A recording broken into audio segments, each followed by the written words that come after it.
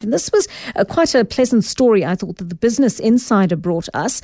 The South African National Space Agency, we're told, is going to allocate more than 3 billion rand to designing and developing and setting up 6 new satellites in the next 4 years. There's been a huge cash injection of over 4 billion rand, close to 4.5 billion rand, in fact, in investor funding. And that's been sourced through the President's Sustainable Infrastructure Development Symposium. So let's bring into the conversation the CEO of the South African National Space Agency, Dr. Val Munsami. Dr. Munsami, good afternoon to you, and thank you very much for your time on Afternoon Drive today. So 4.4 billion rand is nothing to scoff at. It sounds like a huge amount of money, but of course the business you are in designates that much of the infrastructure you use runs into millions or billions anyway. How useful is this funding going to be to you? Good afternoon, Joanne, and thank you for having me on the show. I think this is a mammoth investment that's coming through. It's actually going to help us to strengthen what we call the space value chain in South Africa. Just to put it into perspective, a lot of government departments use satellite imagery to make decisions, whether it's understanding what's happening on our coastline. We've picked up already with using satellite imagery, rogue ships, illegal fishing, even the oil spills. You can actually track which ship spills oil. So there's a whole suite of applications. Even agriculture, you can figure out whether there's a plant that's diseased or whether it's lacking water, even before you see it with your visible eye. So the satellites have a huge utility in terms of informing government around what's happening with our resources, and also from a socioeconomic perspective. And so there's 2 streams we're actually looking at. One is from Earth observation, which is a satellite platform, and then the other one is actually what we call a satellite-based augmentation system. So from that perspective, if you're using your GPS as an example, your error signals on your GPS can be 5 to 10 meters off. So what this system allows you to do is to have accurate location to within a meter, which is very important for the South African, or even the African context, especially when you're having, for example, let's say informal settlements. They don't have post office boxes, addresses. So you can give a GPS location to each household in the informal settlement. And so there's a whole suite of applications that will be unlocked with this kind of investment, which has huge implications at the socioeconomic level. Yes, I think it's really quite a brilliant development. So tell me, you're going to start developing these 6 new satellites. How long and what process does the organization follow in getting these out into space? So it's a very intense process. So it's what we call an acquisition management and a system engineering process. So there's different aspects to this value chain. So first of all, you're looking at the satellites, which gets placed into orbit, which delivers the data. But then you need the ground segment that talks to the satellite, both in terms of making sure that the satellite is performing well, but also bringing the data back down. So you have a set of antennas in the ground, and that's on what we call the space operations segment.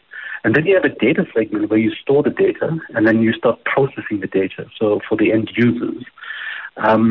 So there's a whole value chain that we have to look at. But the way you plan for this, you plan for the entire value chain. So it's a system engineering approach.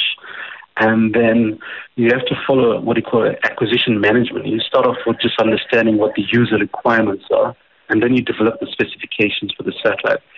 So it's a very intense process. Traditionally, this normally takes about 12 to 14 months to develop or design a satellite. We are busy putting a facility inside of the agency called a concurrent design facility. So it was opposed to taking about a year to design a satellite. We can now start doing that within 3 weeks, as an example. So there's all sorts of new techniques that we are just kind of learning and bringing back from abroad, whether it's the European Space Agency, the German Space Agency. They are international partners that we work with. All right. Dr. Munsami, your call has become slightly muffled in the last few seconds. I'm just going to ask you to move around so that we have a clear line to you, please. But let me ask you this question in the interim. You spoke about the satellites being developed locally, but the techniques perhaps and the theory around it being researched overseas. How many satellites do we currently have in space? I mean, I can't forget that episode with Sumbundila, where our engineers seemingly lost lost contact with it, and we haven't really been able to use it since then. Yeah, so Madillasat, it lasted for about 2 years, but remember it was a pathfinder mission. It was an experimental mission. All right. The fact that it lasted 2 years was actually a huge success because it was meant to be a learning platform. But we lost it because the space is a very harsh environment. So we had solar storms which can knock off your satellites. And that's essentially what happened with Madillasat. So we have a design, development, manufacturing capabilities in South Africa. So Madillasat was the first one. And we've had several other satellite missions. So the last one that went up was in 2018, December. And that's a little satellite called a CubeSat, which is the size of a loaf of bread. But what that satellite is doing at the moment is picking up all of the signals from the shipping traffic along our coastline. So we can map out exactly which ship is where, given their signal that they're transmitting. And that helps us to just navigate, because if we can superimpose the signals with what we call radar data and then figure out there's a ship in our coastline that doesn't have its transponder on. And we've actually caught illegal shipping vessels using this technique. So that's the latest satellite that went up in 2018. That's going to be followed up with 9 additional satellites in a constellation that gives you now real-time data in terms of what's happening on our coastline. And then, so that will, the next set of satellites will be launched in the beginning of next year as part of this constellation. And then, as I said, as you mentioned, there's 6 more satellites that will come through as well. And just out of interest, I see that one of them is going to be used to upgrade the Space Weather Center. Yes. So we are actually building a new state-of-the-art space weather center, which will cost us around $100 million. We've got the funding already lined up. In fact, the architect's design is just in the pipeline. But the whole idea is that, so there's a new set of regulations by ICAO, the International Civil Aviation Organization, that says you have to have space weather information on every flight. So when the pilot takes off, they have to include space weather information as part of the flight plan. The reason for that is you lose navigation signals while you're flying. If there's an active solar storm, you lose communication, so the pilots cannot communicate with the ground, because what actually happens is, like we are talking now, there's a radio wave that's bouncing off the ionosphere, and then it hits the transmitter and the receiver. When there's a storm, you get excessive ionization in the ionosphere, and that dissolves the signal, so you can't communicate essentially. So you lose communication signals, you lose your navigation signals, you lose sight of where you're actually flying. And then the third aspect is excessive radiation, which can damage the skin. So because of the aviation safety aspects, we now have to include space weather information on all flights globally.